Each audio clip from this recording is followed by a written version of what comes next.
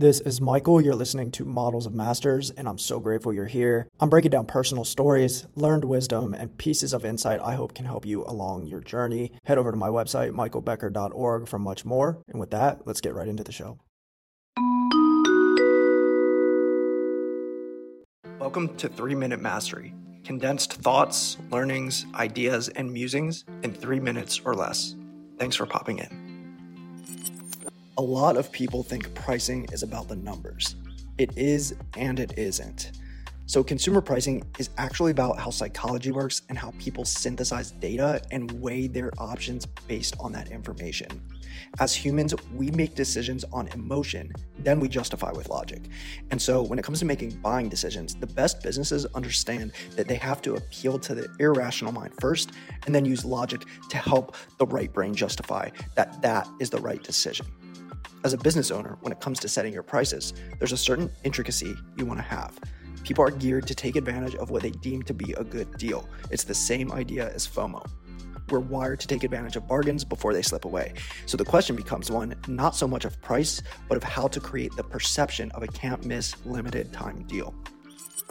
Let's talk about subscriptions. The best subscription models usually offer 3 options, right? You often have a freemium version, a medium tier, which is usually marked as the most popular, and a premium or platinum version at the top. The goal with these models is actually to drive people toward the middle option by positioning it as the best deal. The free version should give consumers enough of a taste to get value, but not enough to get lasting results. You really don't want anyone choosing this option, so you can price it ridiculously low or for free and use it as an entry point to get as many people opted in as possible, then to nurture them into your paid plans.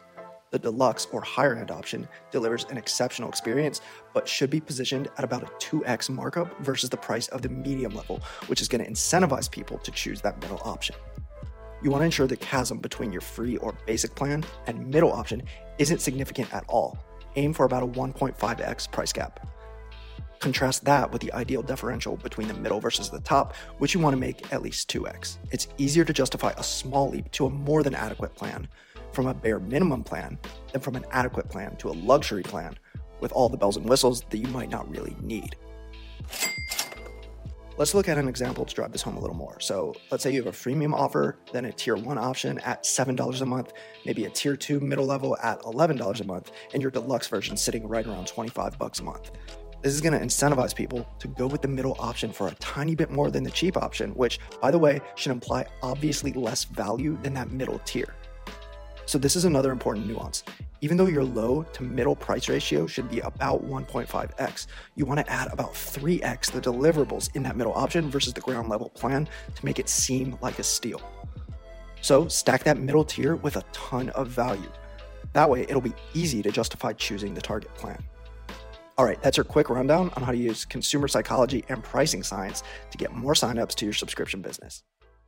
That is it for this episode. Thank you so much for listening. My book, Content Capitalist, is now on sale. You can visit my website, michaelbecker.org, to grab your copy. There's also a link in the description. And if you'd like to learn more about what me and my team at Neocore are building, you can visit our website, neocore.co. You can learn more there and join the waitlist for when we launch later this year.